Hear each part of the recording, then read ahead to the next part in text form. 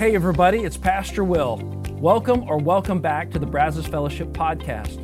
Thank you for listening today. And at the end of this episode, please take a moment to subscribe to this podcast if you aren't already. But more importantly, I hope the following presentation inspires you to take the next step in your faith journey. Enjoy. So this week we're going to dive into our series, What If Jesus Was Serious?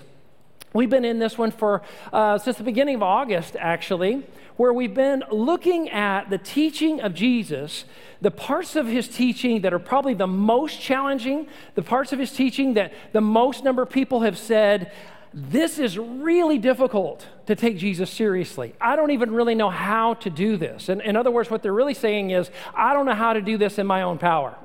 I don't know how to pull this off. But Jesus was not inviting us to come and follow him in our own power. He was inviting us to come and follow him in his. And this is a really important distinction. They may sound like preacher speak to you, but it actually is a profoundly different transition or shift that we have to make in terms of how we follow him. And Jesus, when he began to preach this way, probably one of the most condensed places where he taught challenging things, where people, both in his day all the way to ours, scratched their head and said, is he serious? Was probably in his Sermon on the Mount. In Matthew chapter 5, 6, and 7.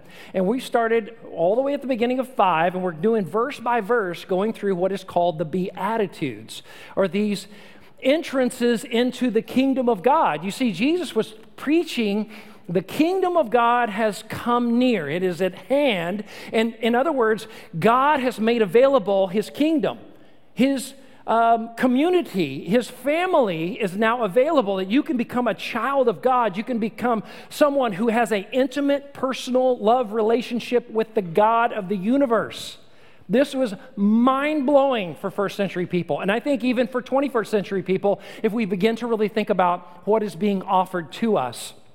And Jesus began to unpack at the beginning of the message, who's invited? Like who, first of all, is included in this kingdom that's being invited into the kingdom? And what we learn right away is that Jesus invites, and he includes people that nobody else had ever included or invited into the kingdom of God. They had always believed, well, only the powerful, the rich, the influential, the people that seem to have it all together, those are the blessed people. Those are the people that God really is for. And Jesus started with a completely opposite group of people. He says, blessed are the poor in spirit, those who are spiritually bankrupt, people at least that are willing to admit, I don't have it all together and I need God.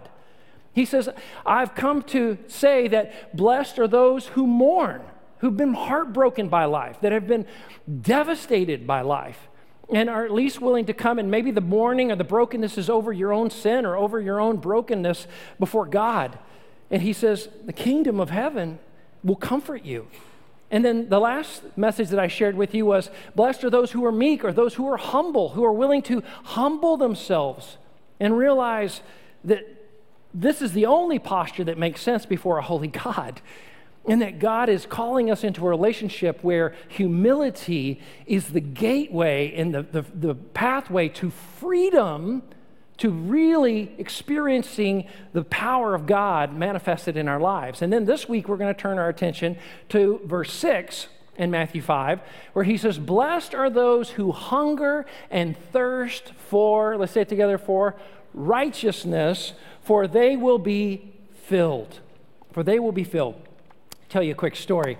When our girls were little, this was a long time ago. It doesn't feel that long when you're a parent, but it was a while back. When they were little and they would be back in their bedroom playing, every once in a while, not all the time, but every once in a while, we hear a scream come out of the back bedroom. It says, that's not fair. Okay. How many of you, parents, grandparents, aunts, uncles, would say, yeah, I love those sweet little things, but they sometimes scream that too? You ever had your kids, grandkids? Okay, all right, we're not the only ones. All right, absolutely. You know what's so funny about that? And so Leslie or I would go back and check it. Let's be honest, it's mainly her. But anyway, she would go back and check what's going on. And about half the time, it was that phrase meant, I'm not getting what I want, all right? But what's funny is that we didn't have to teach our girls about justice. We didn't have to teach our girls about right and wrongness when it's being done to them. We didn't have to tell them, you need to proclaim it and loud, girl, whenever it's happening to you. They just naturally, intuitively, instinctively knew to do this. Isn't that interesting? And this is something that we are all born with, that feeling of when we see injustice happening. When we see someone taken advantage of, when we see someone is being treated unfair, it doesn't sit right with us, especially if you claim to be a Christian. You're a Christ follower. You're a disciple of Jesus Christ. That shouldn't sit well with you. And it especially doesn't sit well with us, especially as Americans, when it happens to us, when we're the object of injustice or we're the object of unfair treatment.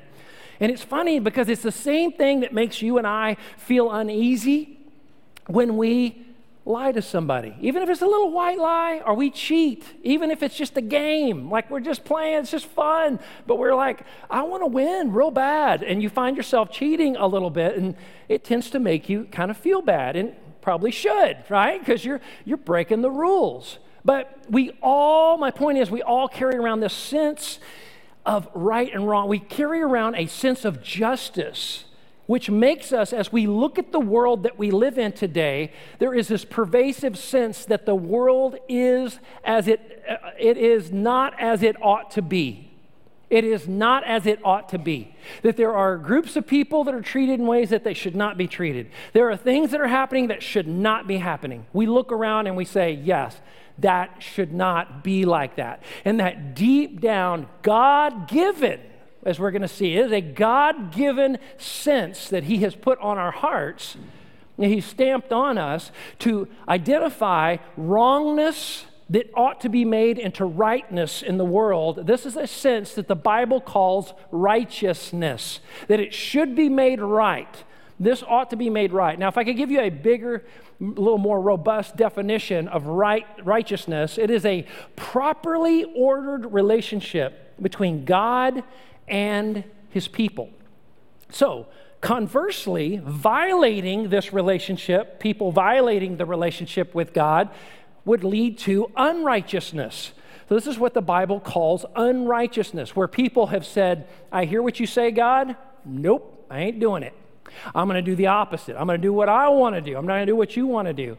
And it always leads to unrighteousness, which usually leads to violence and death and persecution and suffering and all kinds of horrible things. And God's saying, listen, and I'll rescue you out. And He has over and over. But He's saying, listen, I want you to be rightly related, properly ordered relationship between you and I. But what's interesting is that righteousness actually goes beyond just our vertical relationship with God. It actually goes horizontal. It also can be applied to a right relationship between people. It can also imply a right relationship between the government and the governed. It can also mean the right relationship between humans and creation. You remember all the way back to Genesis chapter 1 that God has called us to manage, to rule over His creation. It is His world, and He's asked us to manage it well. And when we mismanage it, that is unrighteousness, He tells us. In other words, I want you to see that righteousness, this is why many times righteousness is also translated as injustice, or justice rather. Righteousness is also translated justice throughout Scripture. Even this verse 6 of Matthew 5 in the NLT, or the New Living Translation, it would say, blessed are those who hunger and thirst for justice, for they will be filled. If we look at Acts chapter 17, verse 31, this is a great illustration of this, where the Apostle Paul is preaching at the Areopagus, and he's preaching to a whole crowd of people that are not Christians at all. They are pagan, idol-worshiping people, and he is sharing with them the good news of Jesus.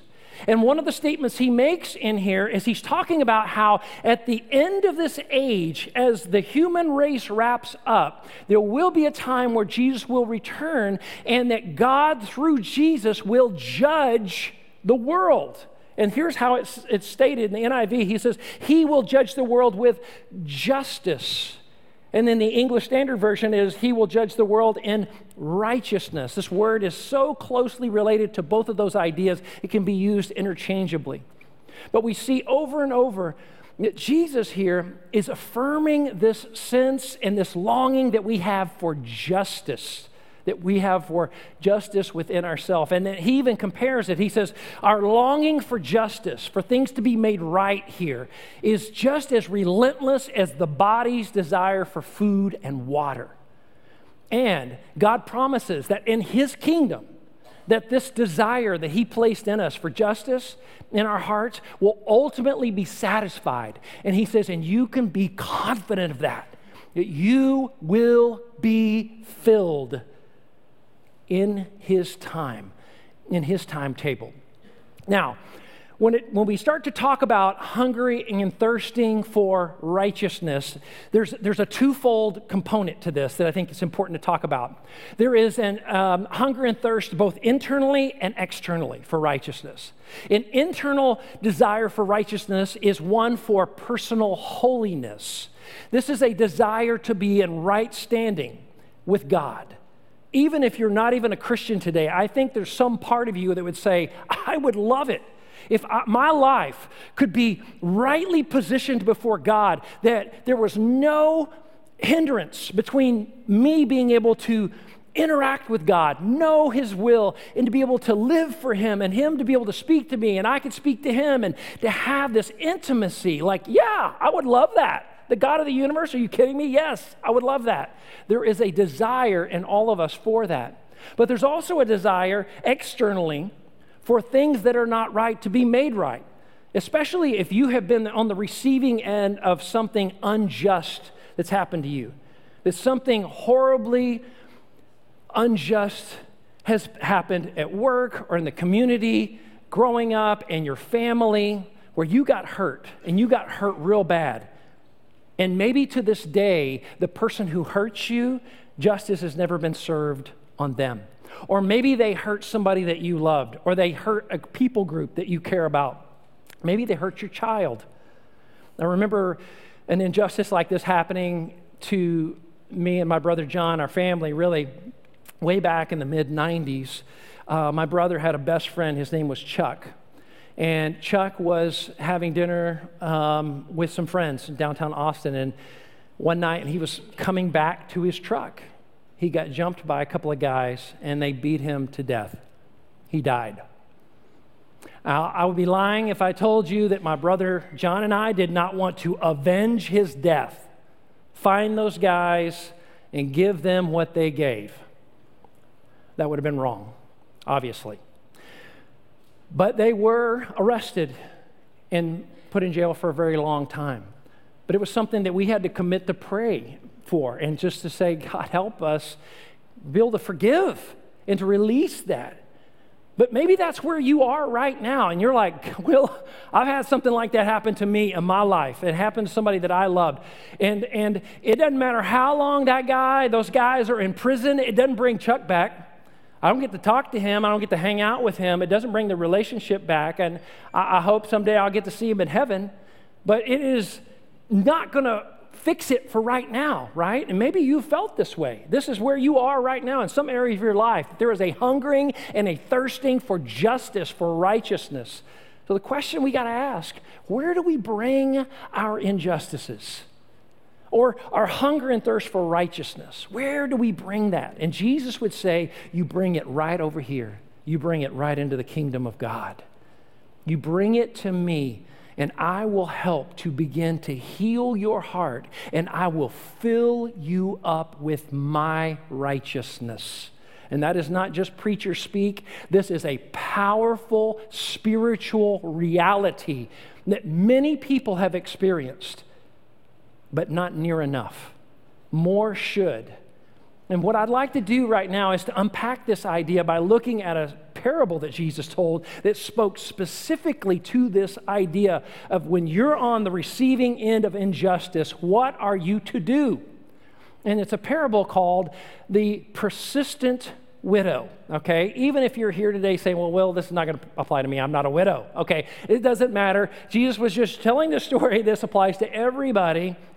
even though it was happening in the story to a widow.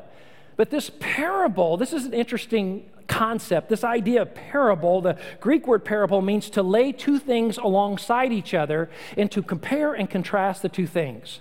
And Jesus was constantly doing this in a genius way, is he will take something that's common, that's everyday, something that was happening in their culture all the time, and he was laying it down next to a truth about God and his kingdom, and he was saying, let me show you what this is like.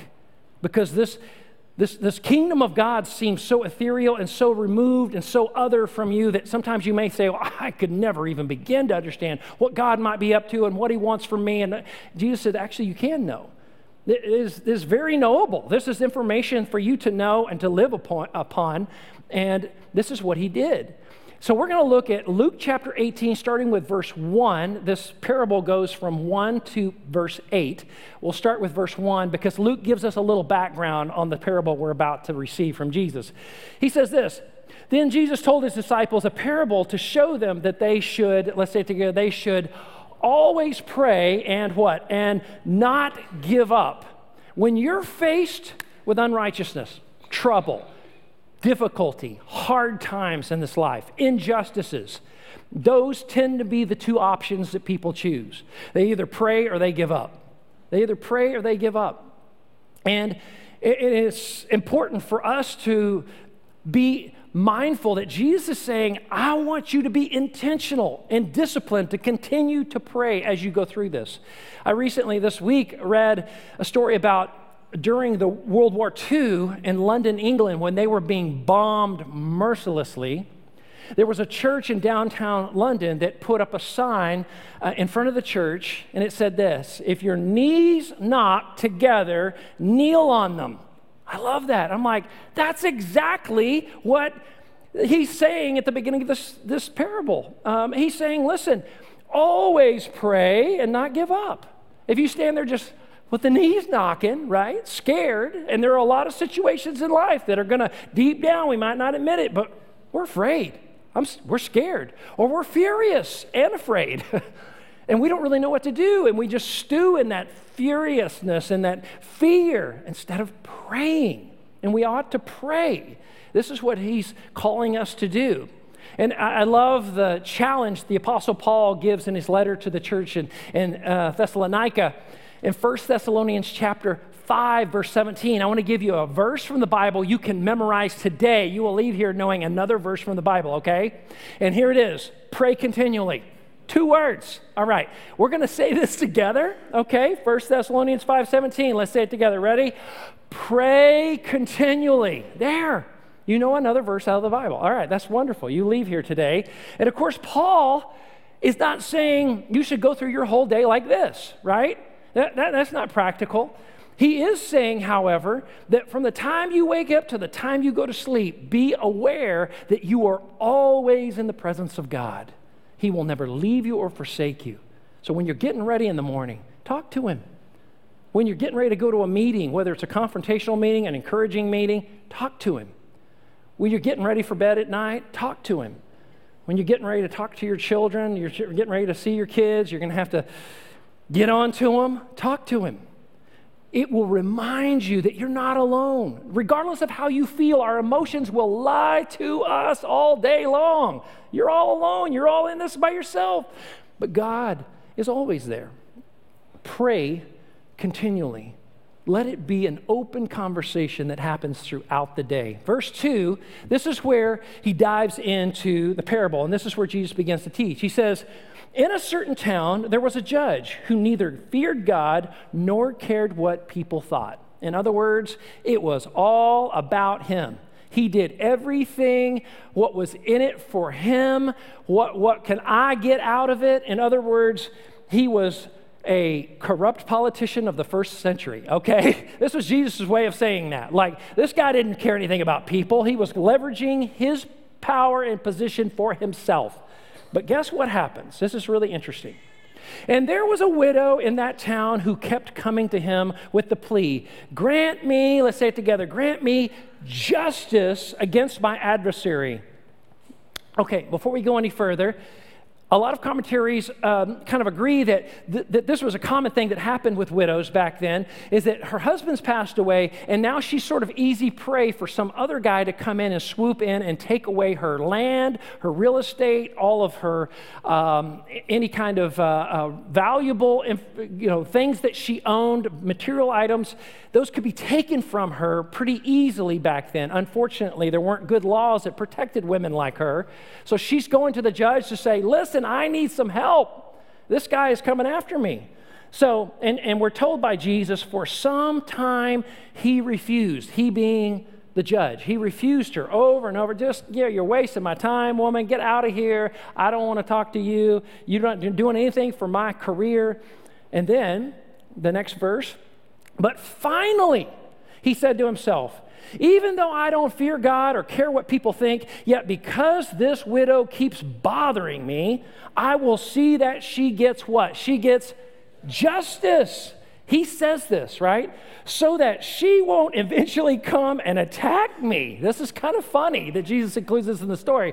The Greek phrase, attack me, literally means to blacken the eye. Blacken the eye.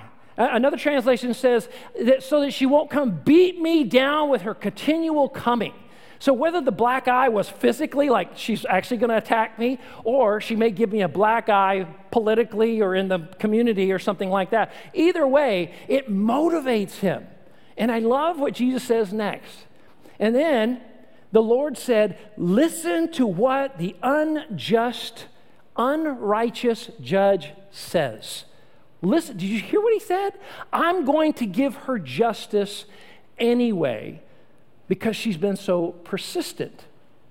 Now, in verse 7, he says this, and will not God bring about justice for his chosen ones, his people, his citizens of the kingdom who cry out to him day and night? Will he keep putting them off? You see, Jesus is doing a parable, lying next to each other and making a contrast here. It is called a parable of contrast, where he compares the lesser to the greater. It's as if Jesus is saying, if it is true, if this could be true about this lesser, then how much more true would it be of this greater? It's kind of like in Matthew 7, where he says, those of you parents who are sinful, that sometimes do evil things, you know how to give good gifts to your kids. How much more does your heavenly Father know how to bless his kids? How much more? He's using it as a contrast. He says, this judge is nothing like God. And you don't have to keep pestering God over and over, but you do need to remind yourself that he's in charge, and he's ultimately going to bring justice to everything that is unjust. He's going to bring righteousness to everything that is unrighteous. And I can trust that, and I can rely on that. And this is what Jesus' point is. Don't you think for a minute that God doesn't know. And he wants you to continue to bring it to him. And then verse 8, this is how he wraps it up. He says, I tell you,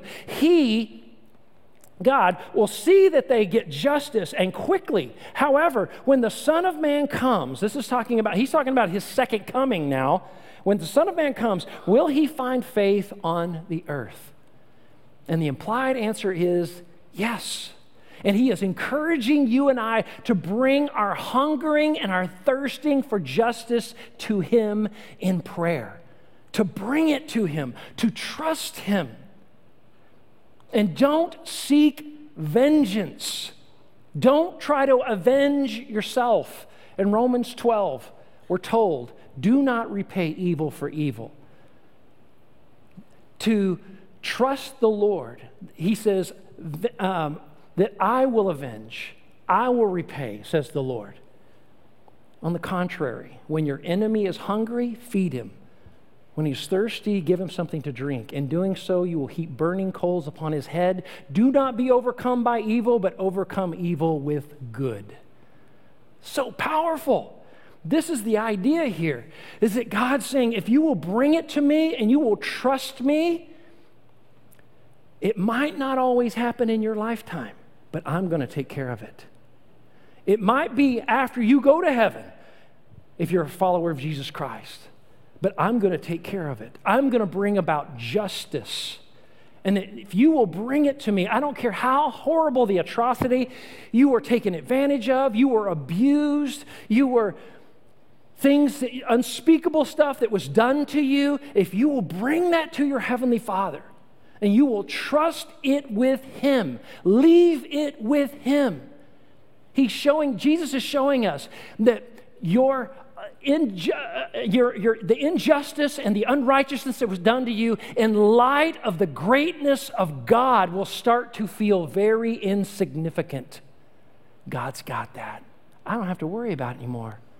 I can release that to Him, and He will begin to fill you with His righteousness, His presence, His power. It is something that we rarely get to see in this world anymore, but Jesus says it's available. It is available to all those who hunger and thirst for justice and righteousness. And I want you to bring it to me. In other words, if Jesus was serious, then our desire for righteousness and justice should be prayed for and worked towards with peace. We're not being violent about this. We're working towards it with peace. First, in ourselves. It starts here first. And then in our world around us. God, I want my heart to be right. I want to be rightly ordered before you before I go try to help anybody else. Jesus said it this way. He says, take the log out of your own eye before you go help your neighbor with the speck in theirs, right? That you need to start right here. God, where do I need to confess? Get this right. Where is there unrighteousness lurking within me? And I'm going to ask you to help me with that. I'm going to surrender that. Jesus gave us this beautiful promise when it comes to our troubles and our difficulties and our injustices and unrighteousness. In John chapter 16, verse 33, He said it this way, I have told you these things. I've taught these challenging things that you may not want to take seriously, but I've given them to you so that in me you may have, let's say it together, in me you may have peace. Something that rarely ever happens in a human heart on this planet. True, deep, abiding peace. If we go all the way back to the first word in all 8 of these Beatitudes, blessed are those. Blessed. This is a word that means happy. It means deep joy. Deep joy. Deep well-being of the soul that is not attached to your circumstances. How wonderful would that be? If you could have peace that is not attached to your circumstances. Even if your circumstances are pretty horrible, you could still have peace. That's what Jesus is talking about here. I've taught you and I've said these things so you may have peace, because in this world you're going to have what? You're going to have trouble, right? And doesn't most of our trouble come from injustices, unrighteousness that's happened to us or happened to somebody that we love? And that's where most of the trouble comes from. And He's saying, I want you to trust me, but take heart, I have overcome the world. When I came back from the dead, and I resurrected, baby, I'm in charge. All authority in heaven and on earth has been given to me, Jesus says. You can trust me. I've got this, and I've got you, and I'll take care of this, but you've got to trust me. And there was a peace that will surpass all human understanding if you will. Now, there may be this deeper longing in your heart over an unjustness in your own heart or an unrighteousness within yourself. And what I mean by that is that you are haunted day and night. I talk to people all the time that feel this way, haunted day and night over a past failure or sin that happened, something you did, you wish you could take back, you said you wish you could take back, but it came out. And now you're living with the aftermath. You're living with the consequences of what you did. And there is like every fiber in your being that just hungers and thirsts for that. I wish it could be made right. I wish God could pluck that unrighteousness out of my life and put righteousness down in its place. But guess what? That is exactly why Jesus came. He says, you really want that? Do you really want to be made right in right relationship, have the righteousness of God imputed into your life? Here's how it works. When Paul was writing his letter to the Christians in Rome, he said it this way in chapter 3, verse 22. He says, this righteousness that you all long for, is given through faith in Jesus Christ to all who believe. What a beautiful gift. It is such an incredible thing to say, God, I believe. I trust you, Jesus, that when you died on the cross for the sins of all people, that was for me, and I trust that. And I ask you to forgive my sin, and I ask you to help me to supplant that unrighteousness of my heart and replace it with the righteousness of Christ, that I will live out of that, out of gratitude for what you've done for me from this day forward. Doesn't mean you get it right every time or you're perfect. Nobody is going to expect that out of you, but that you're willing to say, I'm putting Jesus first. You seek first me, my kingdom, then all these other things will be added to you. Matthew 6:33. Now I want to ask you today, would you be willing to do that? Because when you receive that kind of forgiveness, supernatural forgiveness from God that you don't deserve, it allows you, it makes you capable of extending supernatural forgiveness to other people that they don't deserve either. And this hardly ever happens anymore, but it ought to happen more. That people say, I have been filled by the righteousness of God, and I'm able to extend forgiveness and grace and mercy to others that they don't deserve either. And today, maybe that's where you are spiritually. And I want to ask you to pray this application prayer with me, simply saying, Jesus, I hunger and thirst for your righteousness, first within myself, and then in this area of my life. And would you just get honest with God and say, my marriage, in my workplace, with my kids or my parents or somebody else that has really hurt you. And it's time that you bring that to God and say, God, I can't, in my own power, make this right, but I hunger and thirst to see it made right. I'm inviting you, maybe for the very first time in your life, into a situation that has been a constant, ongoing, burning hurt in your heart. Would you be willing to give that to him today, right now? If you would, let's bow together in prayer and ask God to meet us right here, right now. And in this prayer, I want you to think about first internally and then externally. Where is your heart longing and hungering and thirsting for the righteousness and justice of God? Lord, we come before you right now. We thank you so much for your incredible promise to us that if we'll come to you, we will be blessed. We will be happy. We will have deep joy that does not have to come from our circumstances, that is independent of circumstances. I pray, God, all across this room right now for every person that would honestly have to say, Lord, here is the area of my life where I feel it has been unjust. I feel like my parents have not been fair. I feel like my employers have not been fair. I feel like my community leaders have not been fair. My government has not been fair. I feel like whoever, you just fill in the blank. I don't feel like it's been fair. God, help me to trust you with the outcome here. Would you just tell him right now? All across this room, if you know that God is revealing to you, here is the area that I want you to surrender to me today, and you would be willing to do that, I want to pray for you right now. Would you just lift your hand? God is clearly showing me an area of my life I need to surrender to him. Thank you for the hands going up here on the floor, up in the balcony, anybody up there? God, I pray right now that you would just help us to surrender to you the areas of our life that have been heartbreaking, unfair, unrighteous. We ask, God, that you would intervene. We come to you like this persistent widow today to pray and not give up. God, please, would you speak into this situation? Would you give us your peace in the meantime? That you would help us to trust you at a level that we never have before.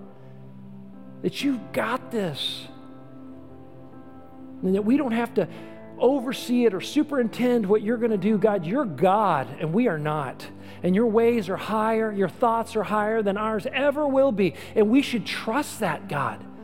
And I pray that today would be the beginning baby steps for some that are listening to this message today. I'm going to start trusting God like never before.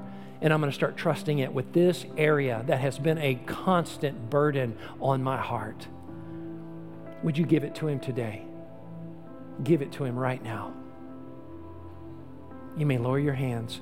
And God, I pray for every person who can hear my voice this morning that may not be a Christian yet, that you would say, I don't know where I stand. I don't feel like I am rightly aligned with God. My relationship is not rightly organized before God correctly. Would you just right now just cry out to him and say, God, I want to receive your righteousness in the place of my unrighteousness. I ask that you would forgive my sin. And I'm trusting right now that when you died on the cross and you resurrected from the dead to cover the penalty of sin, that was for me. And I'm trusting right now. I place my faith and my belief in you, Jesus, for the forgiveness of sin. Would you tell him that right now? I'm trusting you for the forgiveness of sin. That you would place righteousness in my heart right here. That can happen right here, right now, this very moment. Don't put it off another day. Would you ask him? And would you commit to him from this day forward, I will follow you. I will let you and your righteousness guide my life. If you just prayed that prayer for the first time, asking him to forgive your sin and asking him to be the Lord of your life, that you're letting his righteousness guide your life, would you just raise your hand and say, Will, that's me. I'm trusting God for the very first time with everything I've got. Anybody here trusting God for the first time? Trusting him for salvation. God bless you right back there. I see you.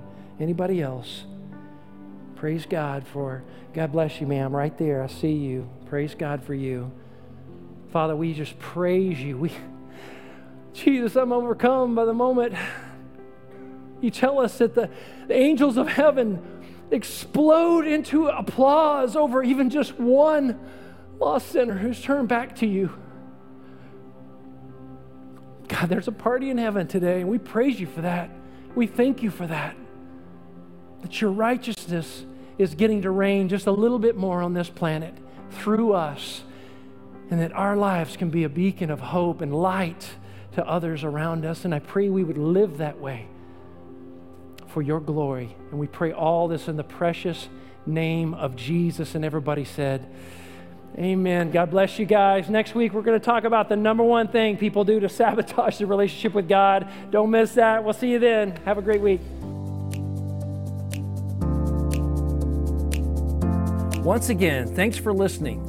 If you live in the Brazos Valley, we would love for you to engage with us at one of our weekend services. For directions, service times, and information about our fabulous children's and student environments, visit us at brazosfellowship.com. That's brazosfellowship.com.